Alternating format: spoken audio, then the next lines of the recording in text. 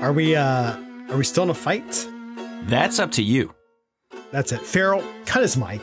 Hey, now, you can't just... Sorry, Max. It's like you always say, Shel's the chief, and I don't want to get my microphone cut. Hello? This thing on? I wouldn't do that to you, Max. Welcome, everybody, to the Pinpoint Podcast. We've made it to the middle of the week, and we have got cloudier days ahead, but I bet that's music to your ears. That starts with today, but the real rain chance begins Thursday and Friday. More on that in a moment, but first, we hit a milestone, Shel. Hey, we did it! By the skin of our teeth, but we did it!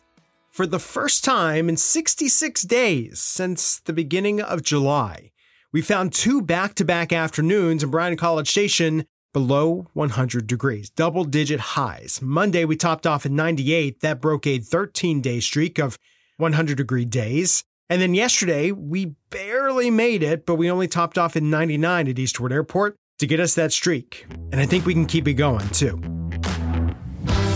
So the temperatures that are looking to come our way is good news, because if you take the first 12 days of September, and really considering the summer that we've had, this shouldn't be a surprise to you, but they are the hottest that we've experienced in our 141 years of record keeping, the hottest start to the month of September of records. But now we're going to bring those temperatures down and try to shake that just a bit. Right, Max? Yeesh. Today it's clouds and a cold front that we are watching as far as the final temperature forecast for the afternoon. I think a lot of us north of Highway 21, we're going to stay in the 80s all day. Got us right at 90 here in BCS, but assuming that front keeps scooting on down and we keep that north wind with us, entirely possible we stay in the 70s and 80s all day, especially if we can get some rain. Some very light rain possible on the morning drive, and then some scattered showers and an isolated thunderstorm possible later this afternoon. We're only going for about 30 to 40% coverage today, and still think the main event is going to be Thursday and potentially a little bit into our Friday as well. Thursday, you will notice on your Pinpoint weather app that the rain chance has jumped up to about 70%. That is where we think the best combo of that stalled front and these weak little disturbances zipping overhead is going to give us the most fruitful rain. Showers and thunderstorms expected as early as the morning drive, but certainly by mid-morning through at least mid-afternoon. So if there's a day where it could be raining through most of it, it really looks to be Thursday. Things scatter out a little bit into our Friday, but still a pretty decent shot that with even a little bit of daytime heating, we'll find some scattered showers and a couple thunderstorms out there on Friday. All right, so what's kind of interesting about this rain chance on Thursday is that the Weather Prediction Center, which is part of the National Weather Service and NOAA, has the area under a very low risk, but I guess not a no risk for what they call excessive rainfall. Basically, the potential that there could be some flooding that occurs. Now, you may be thinking to yourself, we got cracks in the ground that you can see halfway down to the core of the earth, or we, have such dry ground that surely it's ready for some rain. And it absolutely is. But one thing you need to remember is that considering how hard the ground is, how exceptionally dry it is, heavy rain on top of that is not going to be able to permeate the soil easily. It's going to puddle up on top of it. It takes a lot longer for the water to seep down into a hard ground than it does, say, a kind of saturated ground, a normal soil moisture ground, if you will.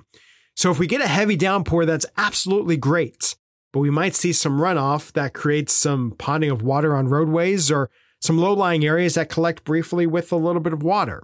It's a thing that we'll watch for, and I think a lot of us are happy to do so at this point, but it is something to remember as we continue on trying to, or at least dent a little bit the drought that we've put ourselves in here this summer.